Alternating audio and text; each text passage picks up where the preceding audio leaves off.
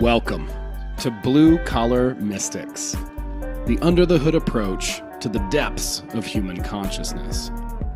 So many mysteries, so little time, so many big words. That's why we aim to take the mystical and make it practical, usable in your everyday life. And we want to hear from you. We want to hear your story. What happened when you started asking yourself the real questions? Like, who am I? What is this? Is it a hologram? Is this some kind of weird cosmic joke?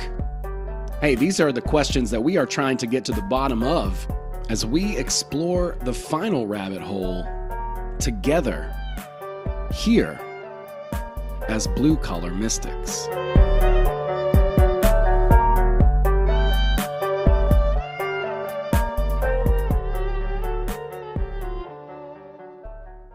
Welcome, everyone, to this episode of Blue Collar Mystics. I am ecstatic and excited, hope and wishing you all a very happy and enjoyable Halloween. I'm here with the one and only Mary Ducina of Cosmic Conditions. You can check that out on Fringe FM every so often with Joe Roop. How often do you do that, Mary? Every new moon, once a month, every new moon. The next one will be, probably the new moon in Sagittarius. Okay. New moon in Sagittarius. And I'm excited to talk to you. You are just an absolute wealth of information when it comes to astrology. And that's definitely one of my weak spots. So I'm really excited to talk to you and learn. And, we were just talking before, we're both kind of in the Southern Appalachians and it's beautiful here. Really exciting time right now and just lovely with the leaves falling and the crisp air and cool breeze. And we're headed slowly but surely into winter, but I love fall. It's my favorite time of year. I don't know about you, but it's just me too. I mean, I've always talked about when I do seminars and workshops that, when you think about the equinoxes, the spring equinox and the autumnal equinox in the northern hemisphere, the leaves are putting on a show for us. In spring, they're saying, look, I'm unfurling and I'm lime green and I'm dark green and the juniper berries are coming and the little flowers will be popping out in May, especially, as you know, in these mountains. It's a very exciting time. A new life is emerging and the birds are buzzing to find their nest. And then in autumn, our leaves here in this area turn to the beautiful fire energy, fire element colors, and they're like waving goodbye to that which was seeded in Aries at the spring equinox, what was seeded with our fires of desires. And then when we come to autumn, and it's 6 months away from Aries, which is Libra, we're moving into that dove of peace, the equalizing, the balance, what's aesthetic in our life, and where is it that we can look back and say, okay, with the bright light of spring equinox and Aries, which begins the Western zodiac of the procession of the 12 celestial spices, now in Libra, now that I come to 6 months later from my spring equinox and before I get to winter solstice and Yuletide, what is it I now know that I can take a little retrospective look back on memory lane of 2022 and say, wow, let me do a little checkpoint on what my soul lessons and my esoteric themes were for empowerment and evolvement for this year of our Lord of 2022. And as I come into the fire of my desires, my passions, my intentions, my ambitions, as I look at autumn and I'm beginning to have longer days of the night, what is it that I would now go within and look at my inner verse and focus on where that light deep within me is becoming congruent into the external world and saying, hi, it's your soul and I hang out with your heart. What do you want, my dear? That's beautiful. I love that. I've noticed over time, and it's just through trial and error and not really anything other than just living and trying to create. But, in the summertime, I tend to just unravel and expand, and I'm going here and there and I'm doing all this stuff. And a lot of times I'll try and, plan certain things or I'm like, why am I not productive? But then the winter time comes around, the fall comes around and I start to become a little bit more introspective. I start to ask myself some deeper questions. I start to crave more alone time, these types of things. And I didn't even think anything of it up until maybe a couple of years ago, but I love how you track everything. And I think it's so great that you do a monthly sort of, I don't know, what would you even call it? It's like a It's like the celestial weather. The reason I called it cosmic conditions from the late 80s when I was doing television and radio in Florida with it, and I took that name, is it's, to me, astrology, which is a star language, the logic of the illuminating light beings of the heavens, and I've leaned way in to First Nations, Native American teachings, done like 25 years of medicine wheel ceremonial work, because to me it was fascinating that, with a little bit of Cherokee in my grandparents' blood, it was always fascinating to me as I got into understanding the great turning of the wheel of our seasons with our Gaia, Mother Nature, our true biological mama, and then astrology in a wheel. It's our soul star treasure map. It's a circular photograph. When we were born, it's just simply a circular photograph of the positions of the stars, the constellations, our signs and wonders. That was a snapshot when we were born. That's like our celestial photograph. That was a lovely little circle. And then the medicine wheel, which is truly my true spirituality, for me to be able to incorporate my Mother Nature and how, and the heavens, how they term it, our Earth Mother, Mother Nature, and then Grandmother Moon. And we look at the phases of our ancestral elders of wisdom, Grandmother Moon and Father Sky and Grandfather Sun. I'm like, yeah, we're good. Because to me, if someone there's a lot of astrologers out there, but it becomes powerful and proficient if you're able to bring heaven to earth and describe it without all the technical words and the this and the square and the 120 degrees and all that. It's like, oh my God, I've done it for 35 years and that bores me. So it's like, tell me about, when I do a client's chart, it's like, okay, here's the front door to your chart. That's your rising sign and your ascendant. Here's your moon. That's your inner world and what imprints that you got this incarnation, this walkabout from your childhood storybook. And there's pluses and minuses there for everybody. So the new moon that I appear on the Fringe FM with Joe Roop and you as the co-host in different times, is that the new moon is when the sun and moon, don't you love this, they marry, or they're in the same sign in the sky. See, it's nice for people to remember it that way. At the new moon, when it looks like there's no moon, there's not even a sliver yet, and you see the stars so brightly. Mm-hmm. And for the next couple of months, like we have a solar eclipse new moon, which, by the way, solar eclipses can only happen at a new moon because that's the sun and the moon in the same sign. So they're kissing the energies with more of an impact. When there's a solar eclipse, the sun and moon are in the same sign. They're married in that same element, in that same zodiacal spice. And so that's a time that opens up a 6-month bridge, a metaphysical 6-month bridge. So, for example, the Scorpio solar eclipse new moon of October 25th opened a bridge at 2 degrees of Scorpio. So when a eclipse happens, it's that 6 month to a year, we're on a new vision quest. So wherever anyone has the 2 to 3 degrees of the fixed water sign of Scorpio, the depths of our psyches, the diving deep into the wonders of our soul, limitless, timeless. We can be time travelers that go back into former incarnations and look at how it still spokes on a wheel. There's our wheel again, orbiting around us now. So in October, on the 25th of October, and then also the next full moon over November 7th and 8th, a lunar eclipse can only happen at a full moon. And the Persian astrologers, going into Sufism and Zoroastrianism, the Persian astrologers knew that the full moon was when the sun and the moon were at polarity, at opposition. So some teachers in different cultures will say they're separate, or they're separating, or they're at least looking into each other's starry eyes.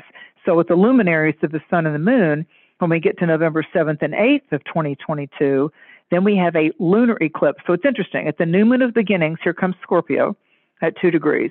2 weeks later, we have an inner light that's beginning to waterfall out of us.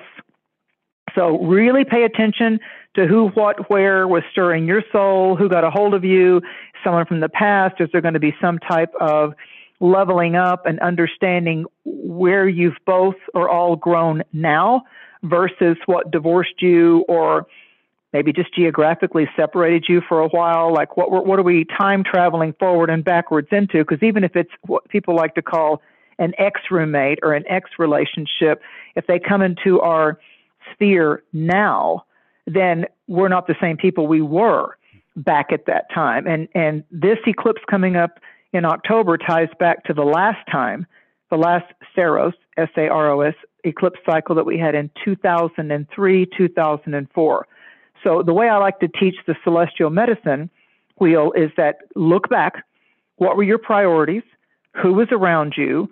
What was the emphasis for you in your spiritual bank account then? Meaning, what did you value? What were you giving a lot of investment of your time or your money or your boots on the ground location? Where was that in 2003 going into 2004, the spring of that? Who left your life? What relationship died? What doors closed and what doors opened up suddenly because of those closed doors? Because Scorpio is about the transformative death of anything and anyone that has served its higher purpose in our life at this time. It's Pluto, it's Hades, it's the energies of the underworld. What's the foundation? What's underneath going on in the earth? Where are the fissures and the shakings, the great shakings and the fractures that want to open up just so you can have a deeper look and have a more 360-degree perspective, the high view on top of the mountain, the panoramic soul vision. So that's what's opening up in October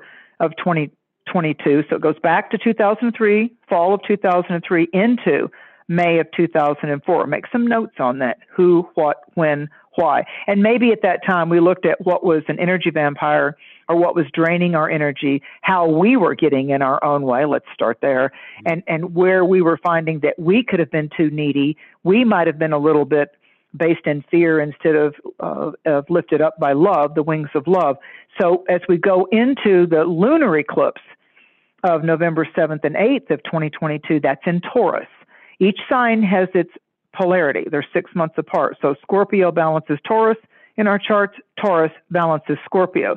So where Scorpio is, I want to swim with the eyes of my soul. The captain of my ship, my relationship with both heaven and earth is going to be my divine source presence, my divine presence guides, how I anchor myself spiritually beyond any human or any experience here, just in the earthly. I want to align with it so the better versions of myself and the higher frequencies remind me that I am spirit that slipped on skin, and I walk this realm as a vessel of light. Aho, amen. I am a powerful light wand that is walking this realm for a while.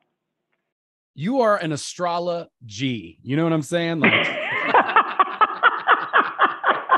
Remember what you and Joe were saying? But wait, there's more. Yes. We have to do that with each other. It was so funny the way you and Joe were doing that. But wait, there's more. There's more in store with your stars with Owen. It's so Thank you. That's very nice. You're so quick-witted. Thank you.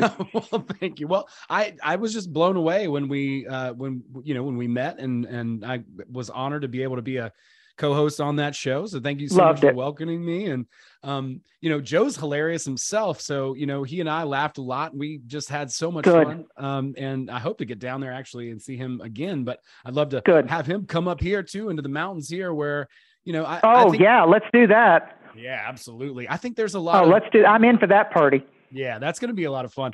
I'm in for that.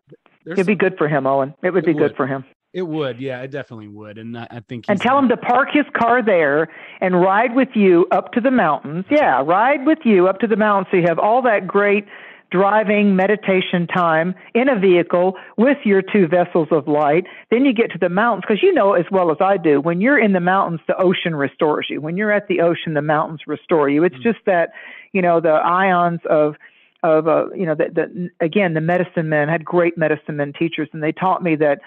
They said, well, while you're living I lived right by the ocean there in Treasure Island. They said, while you're living at the ocean, I was always there at night with my Native American teachers there, near Indian Rocks Beach. We would walk the beach at night. We would let the star frequencies teach us things in meditation. And when you're at the beach, they taught me that the salt waters of our Earth Mother is her womb waters. It's all the things that have that have transitioned. They've died there. They've been reborn there. There's things that feed there. There's things that expire there and give up the ghost, so to speak. So they said the oceanic waters of our Earth Mother, all the salt waters, are her womb waters, and that's why we feel restored and baptized and renewed by the salt waters. When you come to the mountains and the shape of the mountains are the breast of Mother Earth, Mother Gaia, and we get fed in a different way when we come into the trees, into the mountains. I know it's true for me. I mean, as soon as I drive up to the mountains, I don't even live in that busy of a town. I'm in Atlanta from time to time, you know, or even a good bit. And you feel all the hustle and the bustle and the, you know, stress of the city and all of that kind of stuff. Yeah, no thanks. Soon as I get up to, you know, just past like Commerce, when I can see the mountains, things just calm down. My stress levels. Zooming through LJ, zooming through. It's different. It's amazing how just physically, you know, altered that my state of mind is just by going up there. Like I just like all these things that I think matter kind of just melt away.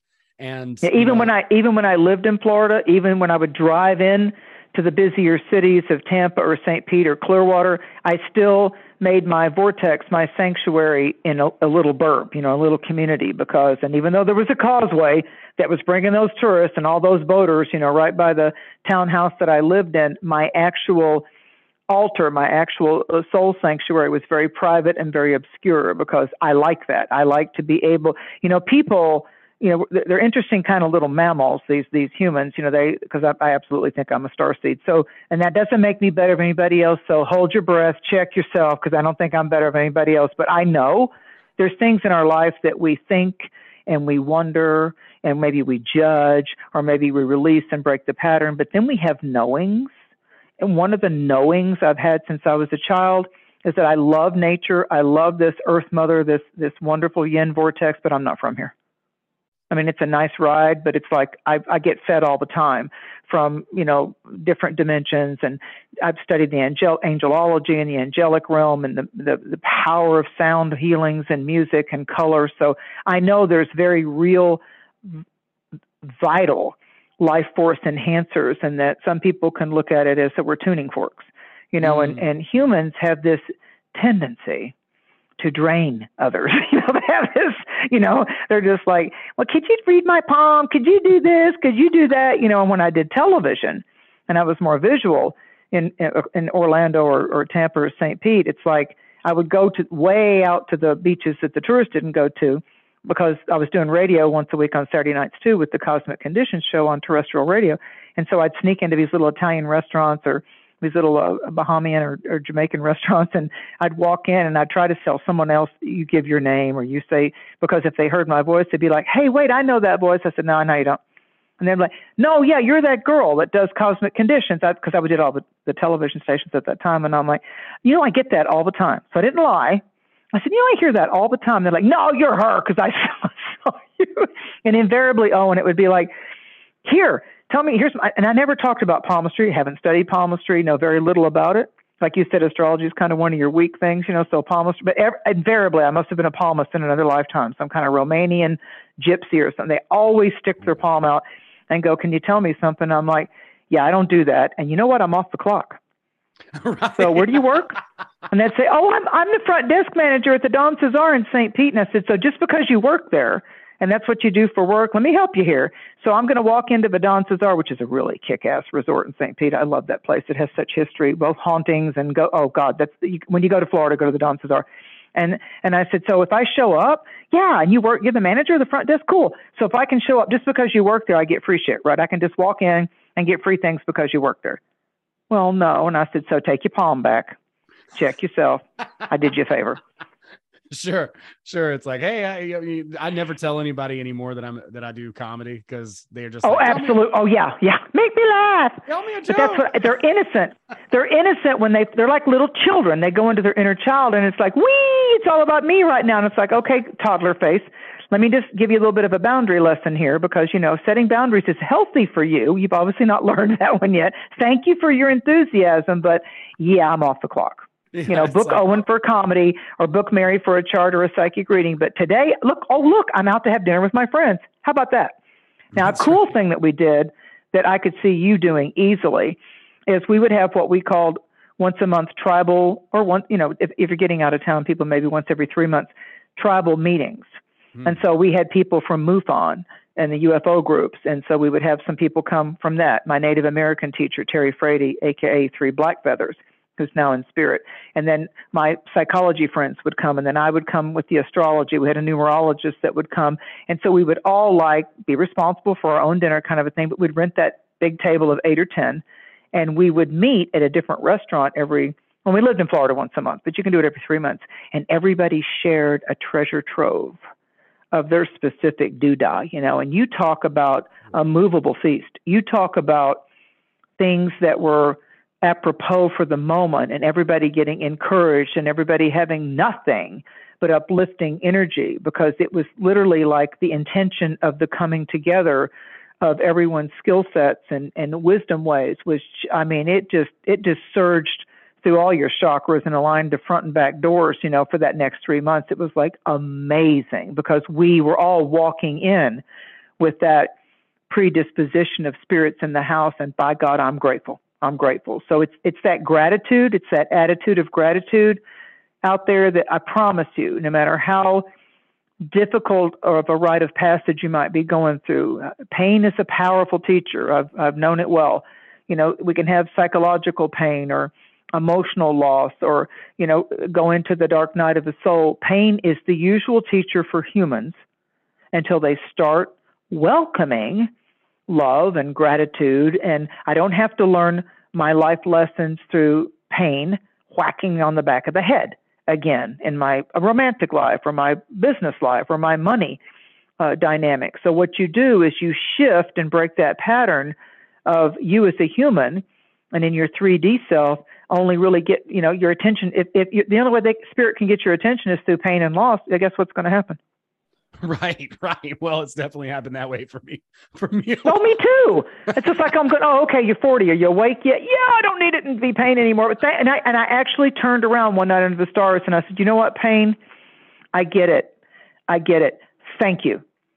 Thank you that I finally woke up, that I, as the entity of this life walk, don't have to have you come roaring in my life to get me to realize that what's trying to let go of me, I need to let go of. Why do we resist change as humans? So the more that we can, again, get that archetype. Are you walking the world as a wizard? Are you walking the world as a therapist that's also got comedy? Are you walking the world as a nurse, a healer that's got a lot of compassion? If you're the entertainer, if you're the healer, if you're the teacher, you have got to take time to restore thy soul. You have got to get away from the demands of the world, because it'll suck you dry and forget about you the next day.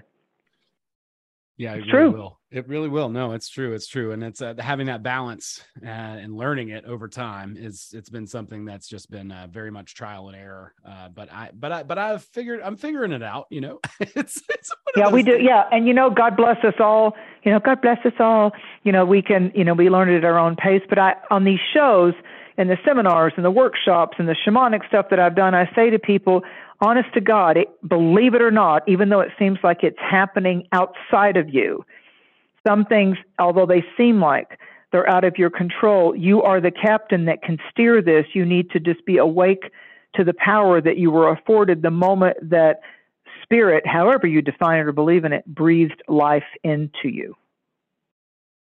Yeah, that's really good. So people have to decide what anchors me spiritually. If you want to give it a name, Christianity, Judaism, if you like Yom Kippur, or you like, being a whirling dervish, or you're Buddhist or Baha'i or a Sikh and you love Hindu, whatever it is, whatever it is. Or maybe you're just a person that says, I live in the present and I love nature. And every time you hike, every time you swim, every time you just allow the moonlight and the stars to illuminate you on your own deck, on your own porch, in your own swing, sitting on the ground, camping in the woods, that's medicine. That's called good medicine. But we are responsible for finding that sweet spot of what will restore us, instead of, well, they don't love me, or they yelled at me the other day, or, I don't know I can't control my kid. Well, maybe you're not supposed to control your kid. Have you ever read Kahlil Gibran, the prophet?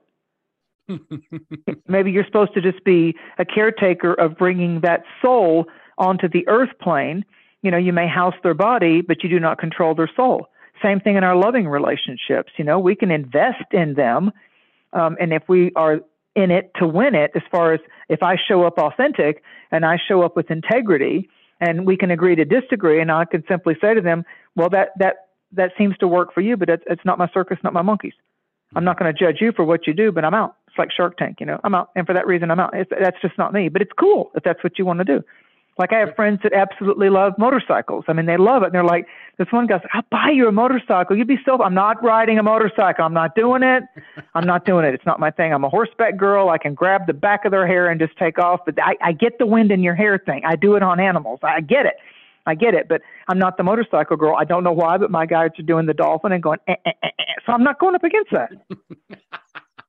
I'll meet you at the campground. I'm not going to ride the motorcycle. Have a good time. Rock the Casbah. It's not me. And they'll laugh and they'll say, now look, I taught you something else about the motorcycle. I said, I'm not riding the motorcycle. Thank you for the offer of the gift. I'm not doing it. Buy yourself another motorcycle. I'm not doing it. And they just laugh. They just think that's the biggest thing. And I'm like, do I look like a girl that can't say no?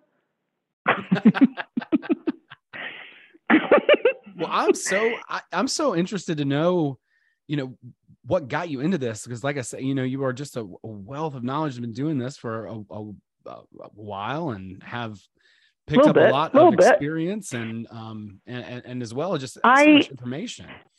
I remember, Owen, everybody's got that, they teach in metaphysics and empowerment studies and hypnosis and regression to try to ascertain without force the earliest time that you remember that you had some kind of direct communication with the all that is, let's say the almighty I am. And I remember being in the mountains, summer, I'm laying outside on our carport. We had 5 acres of a front yard and a mile of woods behind the place we had there in East Tennessee. And I remember, it's all happy. It's after supper, mom and dad's getting ready to watch this TV, blah, blah, blah. And we're safe. It's all fenced in, and I'm laying on the carport looking at the stars.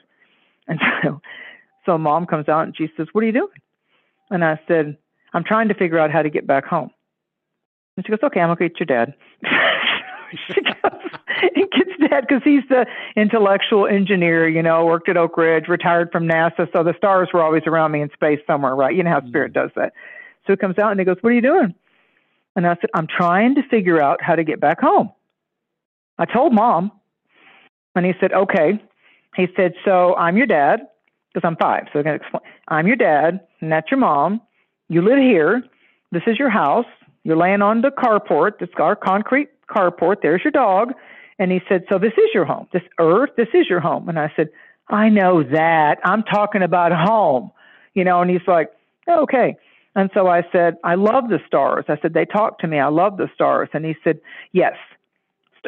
My parents they certainly were not liberal types, but it was interesting how spirit set it up that they never forced any, and that's odd for East Tennessee, that. I mean, Dad was from Kentucky. So he said, yes.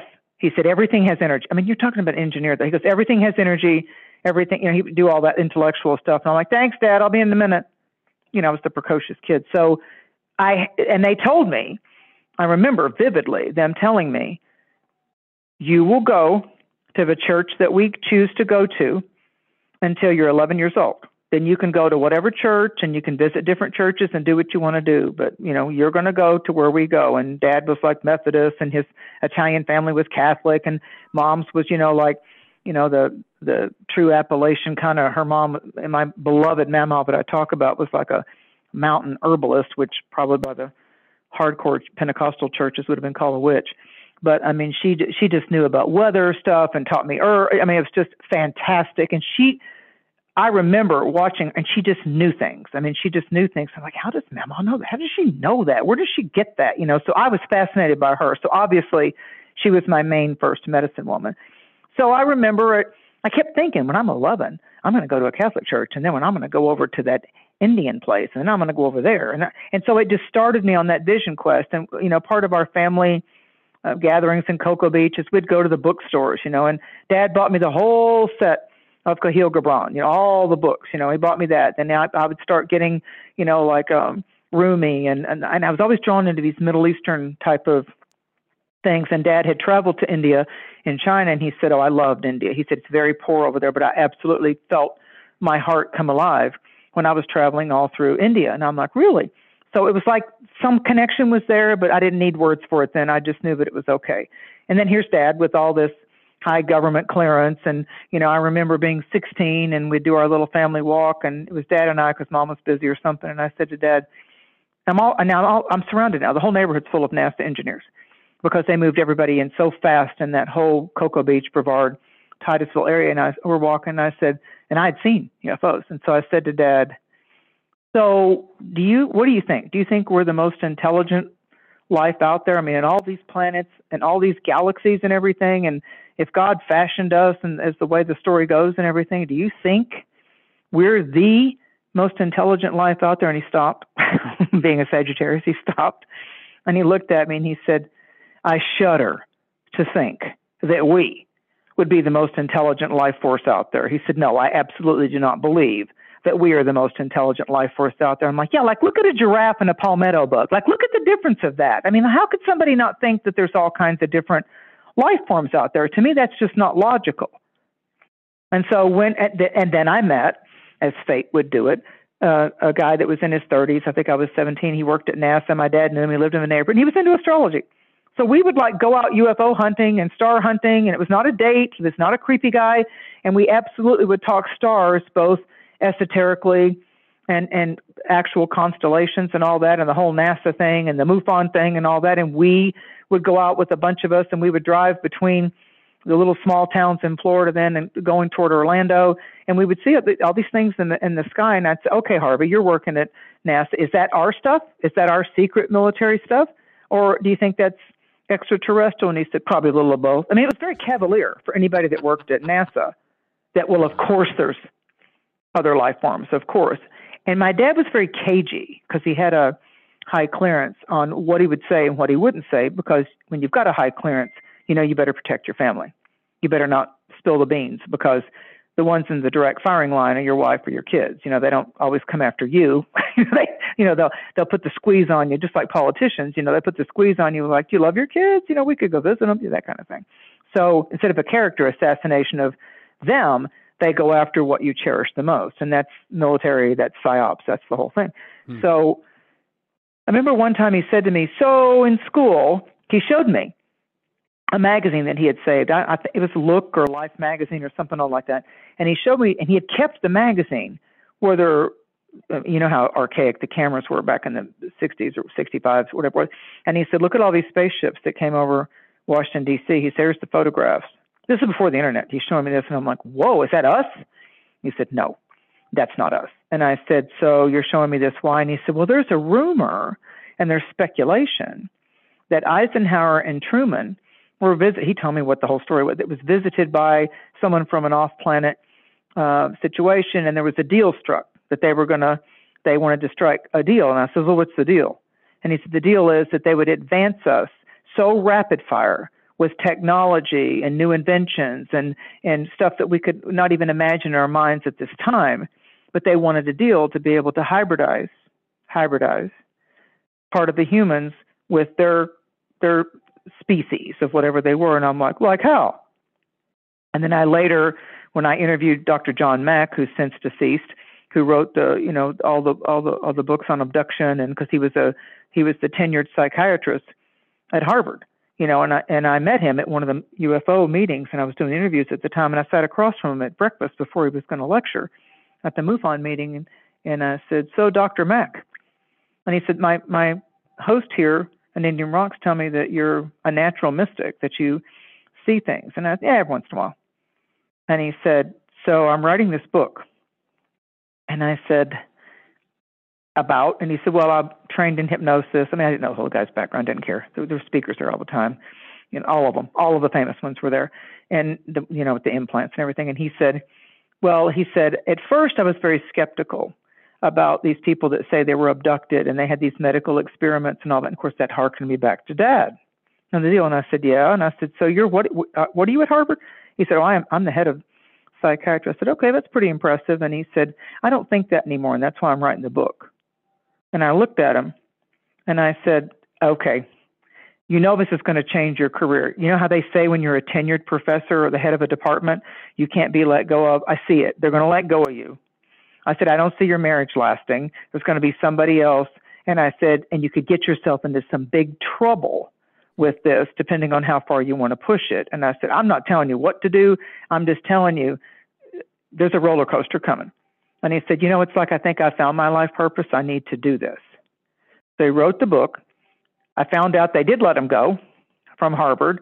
They considered him too woo-woo. His marriage broke up. He ended up marrying his secretary, whoever it was, somebody that was in, because my friends that hosted him in town for the MUFON meeting said, he wrote us a letter and said, oh my God, that girl that I met at breakfast was right. He said, she's right. It's a roller coaster. He writes the book. It becomes very popular, blah, blah, blah. He's stepping off the sidewalk in London on one of his book promotion things, and a car hit him and killed him and went on. Oh my God. Yeah, look up how Dr. John Mack died. Look it up. So he got the book done. Obviously he was happy in his romantic life because he'd remarried and all of that. But the words to me that day in Clearwater when he was talking to me over coffee and a bagel was that, I really feel like I found my life purpose. And I'm looking at, he was much older than me. And I'm looking at him and I'm like, you need to be aware if you're committed to this ride, indeed, it's going to be one hell of a ride. It's going to be one hell of a ride. So he did the work. He did the master work and having all that background that he did. So Dad's and I started to find out, Dad would do those little cagey things. So in a way, he was like an engineer. I used to call him the Enlightenment engineer. And he said, you should call yourself that. And I said, because you put these little exclamation points out there. And I said, what about, and what if this, but wait, there's more. And I said, and it just starts your mind going down the proverbial, as we call it now in our generation, down the rabbit hole. This is way before the Matrix. Mm-hmm. And so I'm looking at it all. And when you've had your boots on the ground for 40 plus years, you start looking back on, what they did lie to us in school, or they didn't know about it, or they did indoctrinate us and lean us in a little bit for that generation or a little bit for the other generation, because you begin to step back from the 3D psyops. Mm-hmm. And you don't have to be a conspiracy theorist or too woo-woo, but by God, I'm a happy-ass researcher. Absolutely. And where my intuition, my natural intuition, I think everybody's got it. I know everybody's got it. Where my antennas of fate serve me well is I do divine discernment. I think the number one, I have a knowing for me that the number one esoteric, metaphysical, witchy-poo, metaphysical skill set is to develop your discernment. And when your inner frequencies say, no, or not now, or let that go for now, or that's in your future. I mean, trust that it's like our own internal dowsing rod or pendulum. Sure. Your inner self, we argue with it. Granted, I've done it. I've slammed it up against the wall, but it always ends up right. Mm-hmm. I think it was probably right for John Mack too. I mean, it's kind of unfortunate kind of how that story ends, or at least from one perspective, but I imagine he was much happier following that than he would have been if he would have just shut it down and ignored it, right? He told me, he said, I understand. He said, you're right. I understand the risk. And he said, and he looked at me and he goes, he kind of lowered his voice, because there's like 8 people at breakfast. He goes, and I've never felt more alive. I never forgot that. And I said, I understand. It seems totally worth it to me. I mean, absolutely. There's nothing better than great emotions. When I think about it, it's like, there's no amount of money that would make me feel good, right? But whenever I do the thing that I know I need to do, that feels right within me, in that internal pendulum, that intuition, that heart, just like, hey, this is what I want. I want this thing. And whenever I do it, like there's literally nothing that could match that emotional payoff. Absolutely. Well, people, they work hard. There's generations that were taught, buy your own land, buy your own house. Then there's other people, it's like, I can't wait to get in my boat with my friends on the lake and throw back some beers and just, go into the sunset and let my hair down and just have a good time. There's other people that take it to the edge and they get addicted to porn, or they get addicted to prescription, or they can't start to function and feel, to your point, really alive, really the fuel of our feelings, how our feelings can be the rudder or the sails on our clipper ship. It's those feelings that just say, yes, follow the wind this way. So people start getting numbed out by their prescriptions. I lost my sleep. I have to take my sleeping pill. Or, I'm not happy unless I go every year and do ayahuasca, or I got to go do peyote, every 6 months. And it's like, hey, if you're really benefiting from that and seeing your life level up, booyah, rocket, but if you're finding that it's that is the only thing that's kickstarting you to feel the aliveness of yourself. If you did the hallucinatory thing, if you went to Burning Man, if you did the medicine wheel, or you did these, hypnotic type of experiences, or you went in to find your past life regressions, it all should be benefiting you as you walk this world now, because the now is the magic. The reason the now is such a gift, it's called the present, and until we can be okay with and not resistant and pushing against the present, if spirit and the divine forces give you, as you said, like I start to get introspective in the autumn, and I'm feeling that my inner world is calling me, and I feel like I don't feel quite as productive in summer because there's so many different leashes on me, and I'm in a spin zone. I'm busy all the time, but yet in my mind I'm thinking I'm busy in the world. I'm seeing a lot of people. I'm having some laughs. I'm doing some travel, but how's my soul with all this? How's my soul with all this? It's like there's people that we're around, and we all know this, that when we're with them, we feel alive. And it's not always our lover. It's not always a parent or a child. There's just something about that tribal connection, but it's just like, and usually it's those people that we can be ourselves with. But when we start dumping intimate and romantic expectations on that partner or that friend, you need to make me happy. And we don't say those things, but it's like that's what we're starting to dump on them. Then we're starting to put these heavy layers onto another person. Now, I haven't dealt with my childhood traumas and my fractures and my wounds. So, look, here comes a new woman or a new man, same crap, different relationship. And I still got my issue. Yeah, I've got my issue of abandonment, or I need to be OCD controlling, or I won't leave my marriage. I won't do this, but I still got my side guy or my side chick. And it's like, really? How about we just start with the obvious? How's that working out for you? God almighty. It's true. It's true. So many people are looking for this experience or that experience. A lot of people, I think that, say the ayahuasca or whatever, that's the work. No, that's maybe going to point you to the work, but we got to do the work in physical, real reality. You can lead the horse to water. That's right. But it's got to want to take the drink, and I'll say to people, so, it's like Dr. Phil would always say in some of his shows, and people were bowing up on him, and the therapy that he was offering him, and he's like real liberal with it, and he'd go, yeah, how's that working out for you? Where are you sitting right now? How's it working out for you? Bro. It's so funny.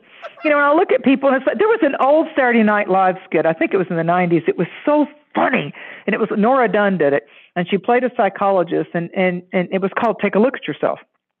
And these different, the different SNL crew would come on, and they'd go, and the doctor would say, so how can I help you? I'm afraid of falling. I'm really afraid of heights. I mean, the husband told her, I'm really afraid of falling. She had this same deadpan look on her face, totally no emotion. She goes, have you looked at yourself? And the woman's like, what? She's like, have you looked at yourself? And she goes, well, I don't know what you mean, doctor. She goes, are you falling right now? You got a fear of falling? Are you falling right now? Take a look at yourself. And that's the only advice in the comedy skit she ever gave them. And they would go, no, I'm not falling right now. And she just said, so take a look at yourself. And they go, oh my God, I'm cured. That was her same answer for everything. Take a look at yourself. Huh. So it's like people keep wanting, the native peoples, the medicine men taught me, said, don't ever throw your power away. Don't give your power away. And I'm like, say that to me in a different way. And I said, okay. Mm-hmm. He said, you're wearing a yellow shirt today. So watch this. I'm going to walk up to you and say, oh, Mary, that yellow, man, is that your color? That lights you up. I mean, that just brings out your eyes, and that is your color. You look fantastic. And he said, now feel that. Okay. And he said, now watch this.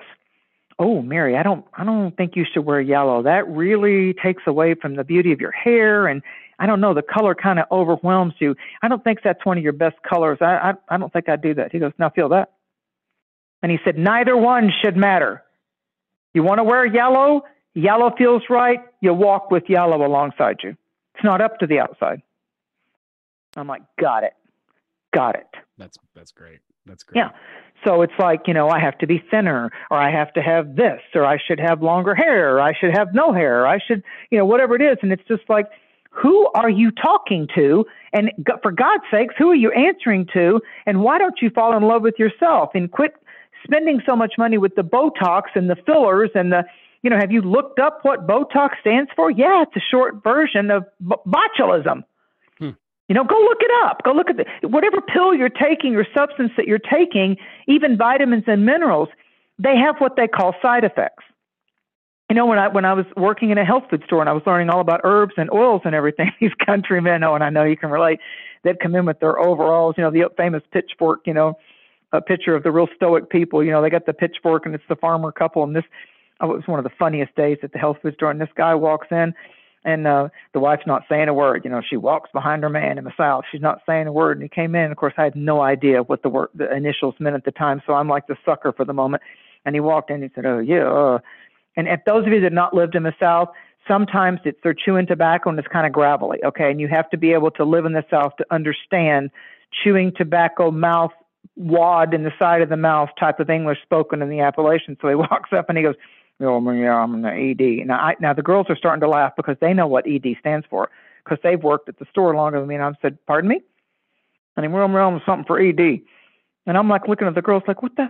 And so when they came over to me and they go, ED stands for erectile dysfunction. I'm like, oh, okay. So when the wife's still not, and I'm like, oh, okay.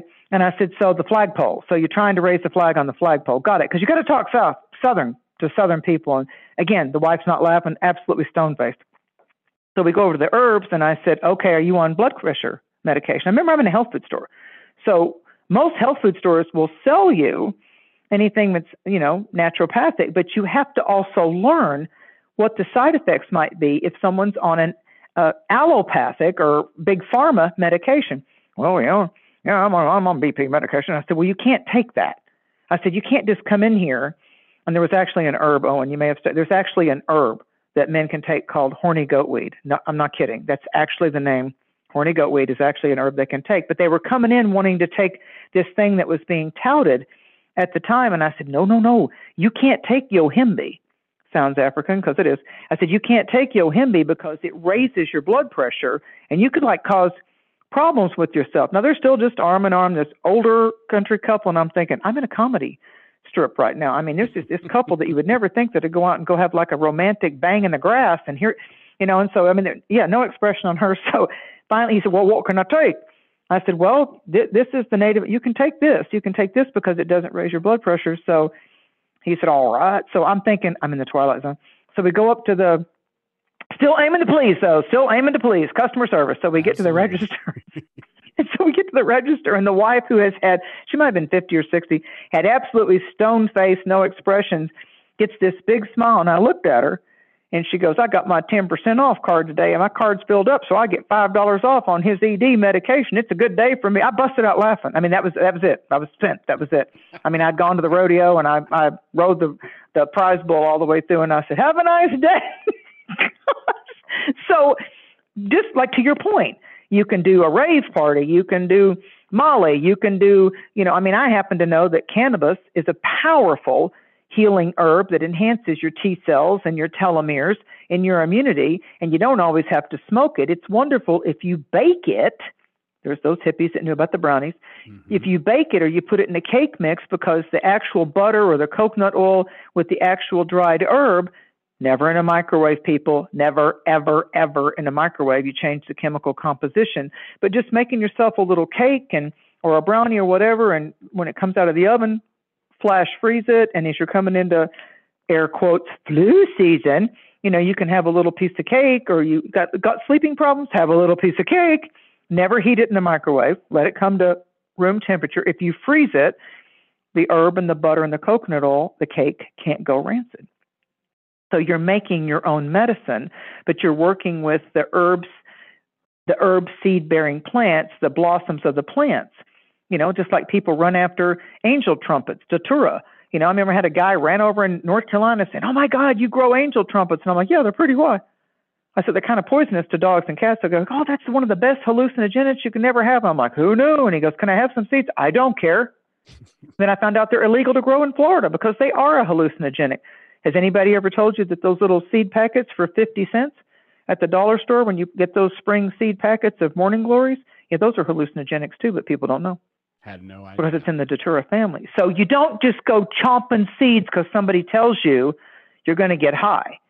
Part of the herbal thing that this little mystic mountain witch loved, I wanted to take the course, what were all the poisonous plants? Being a good prepper.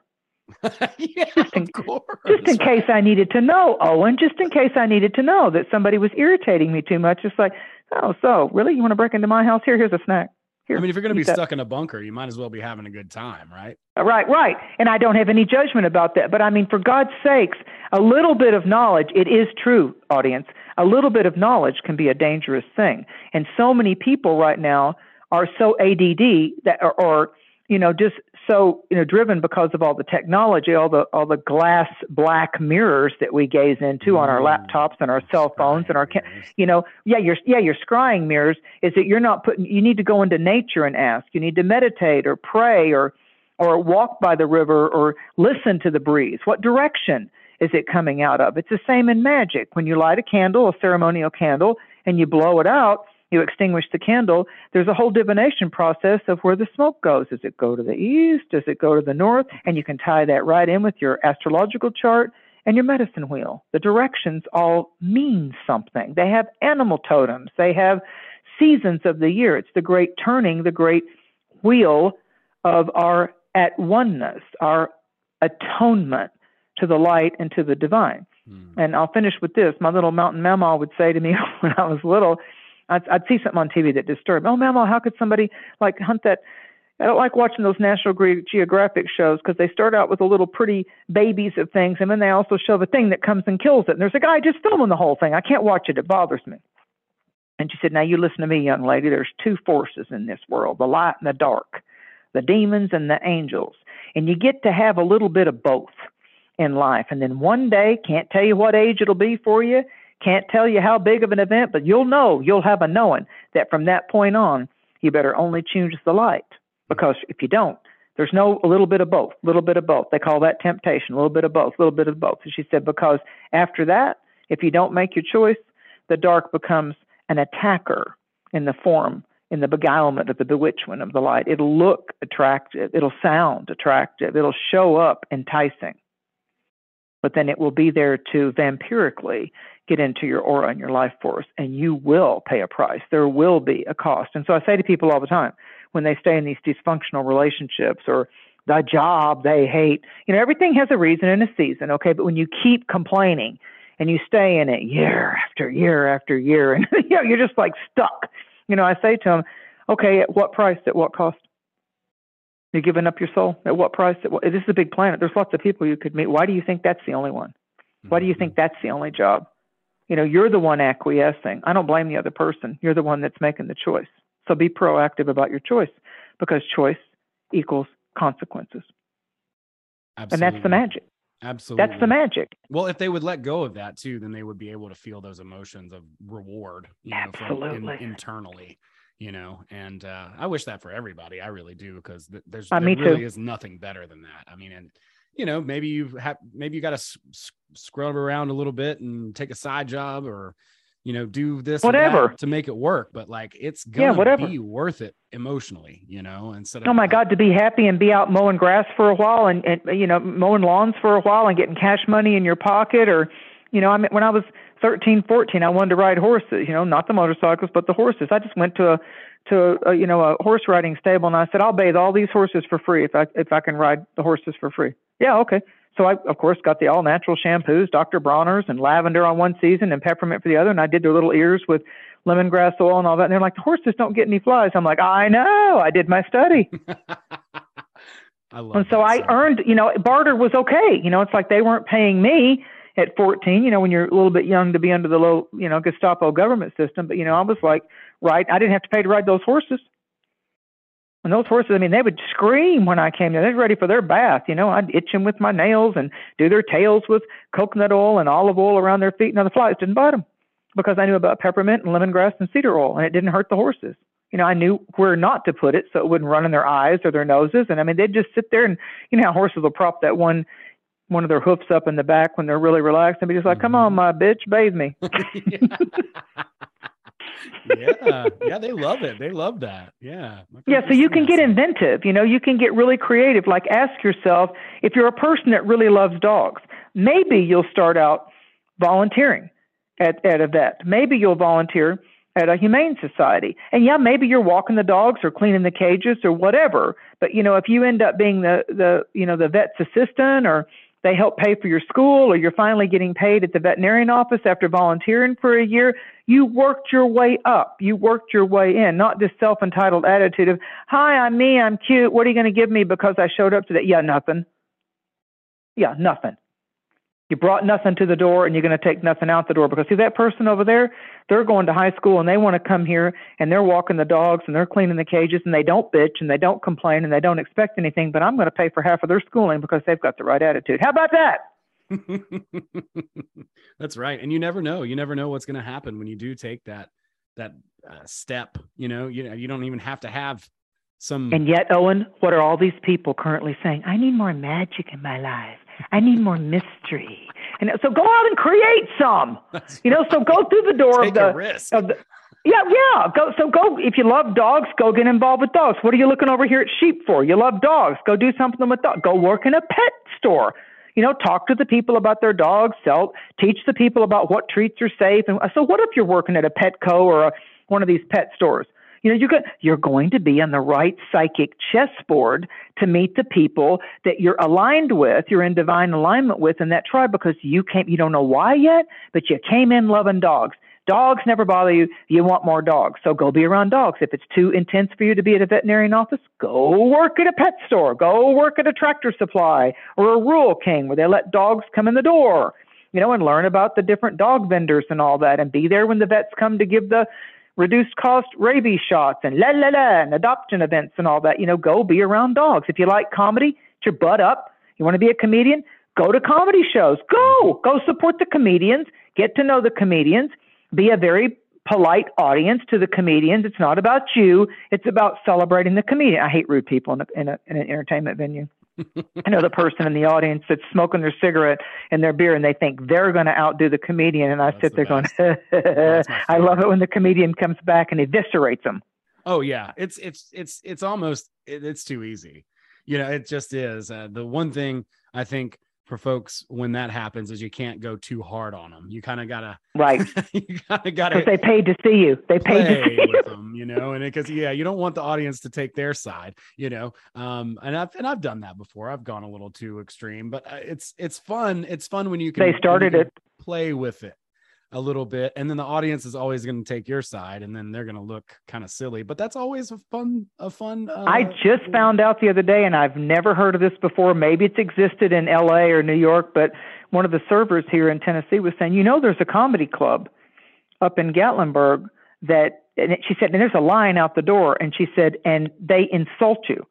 I said, like a roast, like they do those comedian roast kind of things. She goes, oh no, no, the servers and the comedians insult you. And I'm like, who would pay for that? And she goes, oh, it's they're biker. Everybody loves it. They go in there, and it's just so funny because they'll go with these, wedding parties or family reunions and all that. Of course, everybody's laughing their butts off because everybody at the table is getting insulted. And they put like a hat on your head, and I said, do they pick on like everything? Like, do they pick on people's physicality? She goes, everything. And she goes, lined out the door, booked in advance. And I'm like, yeah, not me. Yeah, not me. Somebody would come at me. I said, you know what I like about it? They've told you before you walk in the door what's going to happen. That's authentic. That's right. Yeah, that's like you're not walking in with a surprise. But Owen, that there's people taking their family members, and there's two people that lined that whole thing up, and they didn't tell the relatives that irritate them, or they didn't tell their boyfriend or their girlfriend or their high school friends, and they're walking them in the door for them to be lit up, and like maybe 3 people out of 10 people at the table know what's going to go down, kind of a thing. So they're laughing at the people getting roasted. They are. That's hilarious. I can't think of a name, but it's in Gatlinburg, and it's like really famous, and comedy club where everybody gets insulted. Everybody's fair game. Fun. I'll definitely check that. Oh, you need to look that up because I would think comedians that know about that would go to be in the audience could have a good time. And I think you can retort back. I mean, I think that's just the whole venue. It's like, I'll insult you and let's see how quicksilver you are on the way back. I'm just like, that goes against everything metaphysical with me though, because I don't like personal attacks or judgment or sarcasm. And Sarcasm can, it can be fun, but not when it's a direct attack on somebody. It's just against anything mystical that I do. I'm trying to lift people out of that crap. It's just like, right. Okay, you've been locked up over on that little archetype or how you identify yourself as the poor me or the victim. And that way you can suck the life out of everybody that tries to be your friend or your lover. It's like nothing's going to ever be enough. So that's a fault line. Why don't you stop being an emotional earthquake for everybody that you meet? Yeah, I'm that Judge Judy. I'm that one that will tell them how to. I do. I'm with you though too. Like that's really not what I'm, trying to lean into as far as comedy goes. You can be friendly and quippy with your friends and all that kind of stuff. But again, my goal is not to insult or hurt anybody or make them feel worse when they leave the show. I want them to feel uplifted, inspired, and, that's the mystic in you. That's the blue collar mystic that you are. That's a perfect name because it's like, watch this, I can bask in my incarnational cultural heritage, but I can also uplift you with the Appalachian wisdom or the Smoky Mountains medicine or the Blue Ridge, the Blue Ridge magic can come through me. It comes through in music. It comes through in bluegrass. It comes through in dance. It comes through in moonshine. It comes through, it comes through in the great stuff that we can grow in this area and the indigenous cultures. I mean, it can come through in many ways. So to me, comedy is a type of healing medicine. That's where that term comes from. Laughter is the best medicine. It really because is.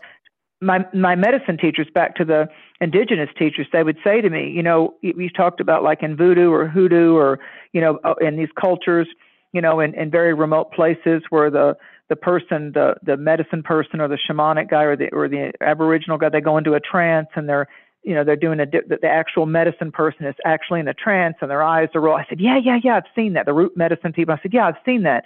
And they said, okay, that's called shaking medicine. That's like they're actually going into a semi-convulsive epileptic type of thing where their frequencies are literally kind of like some of the exorcism stuff, where they're literally shaking because they're in the other dimensions, yet they're still embodied in their earthly vessel. And so it's literally shaking them to the core, and they're working with herbs and holy smoke and different things like that. And they're like wanting to drive the invading spirits out of the person. And this goes on in all kinds of cultures. It's why they put the prayers in the lit boats in the Ganges River in India. And he said, okay, guess what shaking medicine of the modern world is? And I said, what? And he said, when you go out dancing and when you really laugh, your body shakes. And I'm like, oh, I love that. That's awesome. Yeah, I like that too. Yeah. I had never connected that before, and I connected that 20 years ago. So, even if you're dancing by yourself or you're grooving in the mountains or you're, doing a jig in the woods or whatever it is, move your body. That's why all these, yoga and Tai Chi and martial arts and all that, you're learning about coming into a congruent, walking in a concert of energies with your physical body lining up with your chi or your ki, your life force, So same thing with Reiki. You're just doing it with different kind of hand symbols. And when I got my Reiki mastership in 2005, I didn't get that for people. That's right. I didn't get it for humans. I got it so I could have even more of a developed telepathic touch with animals, because I always had that when I was a child. Like I wasn't the kid that was scared of spiders or snakes or any of that. Dad's like, oh, good, she's a nature girl. I said, oh, don't walk in the spider web. Leave it alone. It's got babies. Leave it alone. Walk away. And the snakes didn't. I was in the eek girl, and I've had black bears. I've sent Joe the pictures, over, 2017. I walked out the back door and the black bear was sitting there looking. I'm like, whoa, how are you? Backed up a little bit, and it kind of looked at me, and I'm like, oh, okay, you're about 700 pounds. You're a baby. And so all those fires had happened in November of 2016 in Gatlinburg. And when I talked to the wildlife officer, he said, there's nothing. Those fires burned the roots of the blackberry bushes because it was like late March. And he said, they have nothing. So as the crow flies, I'm close to Gatlinburg. And he said, the bears are going into Knoxville. They're going all over the place because there's nothing. And I said, there's still snow on the ground here. There's nothing for them here too. And I thought, I'm going to feed it. So I talked to my cousin who's, retired Special Forces. Like, remind me about the thing with the bears, because he's been to Alaska. He goes, don't walk backwards. And he said, walk backwards away from the bear. Don't turn your back on the bear. He goes, I know you're Ellie Mae. I know you're going to feed it. I know you're going to help it. I grew up with you. I know you're going to see, but it's a sign from spirit. He goes, do not turn your back on the bear. They'll back into the house after you put the food out there on the concrete wall. So I just treated it like a hound dog. So I took a couple of metal pans and I'm like, now get up on that hill right now. Bang, bang, bang, bang, bang. Get behind that tree until I get your food ready. And I made what I called bear lasagna. So there was the whole bottom of a pan of sunflower seeds and then some bread with peanut butter. And I had cooked up some pasta. I made all these layer of things, and it was just sticking its head through this fork in the tree looking at me. And I'm like, now you wait. So I went up and I put it on, the spirit was definitely with me. And I put it up on the wall because we know a dog and a bear's ability to smell. And I said, I know you're hungry. Just wait. I put a whole jar of jelly on top of it. So it was like bear lasagna with icing. And I put the pan up there, this old metal pan. I'm like, all right. I walked backwards like my military cousin told me to, because the bear was like putting its nose up in there. And I'm like, now go eat it. Go on. It laid on that wall, Owen, and hung that little bear thigh down. And all you heard was crunch, crunch, crunch, crunch. And I'm like, by the glory of the Almighty, my Reiki training that I did, all that Reiki level mastership, and here it is, the bear and I are telepathically in tune. It was awesome. It was awesome. And every night he came at 8:45. He came down the woods. You know how a cat will run up a tree when it's excited, when a storm's coming, and claw a tree and run up and do the goofy zoomy run? Mm-hmm. He would do that. He'd run up the tree and claw it. And I'm like, look at you. And then it would come over and I'm like, just sit there till I get your food. And I would put it on the wall and I'd go in and just look from the back door. And he never broke into anything. He never damaged anything. And the wildlife officer was right. He said by late April, May, a male bear will range anywhere from 5 to 10 miles to go find its mate. And he said, and they'll move on because everything will be growing. And this isn't where I'm at. It's not crowded. It's very rural, which is why the Zoom and the video and anything will drop here. The cell phone will drop here, which I love, because I'm on a lake in the mountains, and it's just like, yeah, bye, city. So I get to be the mystic in the woods, truly. It's like you get audio, that's what you get. It's a little old-fashioned, but you know what, I'm good with it. But see, there's woods all around me, and I mean, there's deer that walk out on the driveway, and I just pet their little velvet antlers, and I've got 8, the native peoples call them the peace eagle, but they're wild turkeys. So, of course, my military cousin goes, good, if things go sideways, Mary, I know that there's going to be plenty of hunting around you. And I'm like, no, those turkeys are my friends, and they trust me. And he goes, I'm just saying, Mary, if things go really sideways. And I said, well, so I don't have bird feeders, Owen. I go and I actually put the seeds into the woods in their habitat. I don't hang up the fancy feeders. I don't do anything that draws attention to them. I don't want them to come out on my driveway. I just go into the woods. So they're safe and they're hidden, and I feed them that way. That's awesome. So I'm going into their realm to feed them so they're safe from, yeah, I said it, humans again. Yeah, no, that's great. Well, I thank you so much. Thank you so much for sharing. God, I thank feel like you, we Owen. can talk for a long time. And we will anytime you want to. And if you ever want to do it to where you can have people and call you or do chat like you and I did with Joe, and you want, it really helps people, Owen, when I can pick a card for them, or they just, and I tell people all the time, if you call a show, use a fake name so you can just relax on the phone call. Just use a fake name. Don't use your real name, and you can either get a card or you can get a question. So every little pearl of wisdom, every little tiny light, we just might save somebody from some type of a careening down a mountain of sadness or a downfall of their spirit, because that's why I'm here. I love that. I would love to do something like that where we do have we'll do it. Call in. We'll do it. Awesome. Fantastic. I love it. Well, come to the mountains, Owen. Come in the mountains and get Joe out of Florida and tell him to come here, and we'll show him what mountain meditation is all about. We're going to do that too. I'm so excited. I got a new friend and I really appreciate you. Absolutely. I'm sure we will travel before, Owen. This isn't our first meeting soul to soul. Can't be. There's no way. but I'll make sure that all the links are in the show notes for everybody. Thank you. MaryDucina.com, and it's Cosmic Conditions every new moon on Fringe FM. Be sure to tune in. You can call in and we'll do something unique and special here. And I really just can't thank you enough. Thank you so much for your time. Back at you, my dear. Back at you, my brother. All right. Awesome. Well, thanks everybody. Be sure to check out those links down below, and we will see you guys next time. Happy Halloween. Ooh.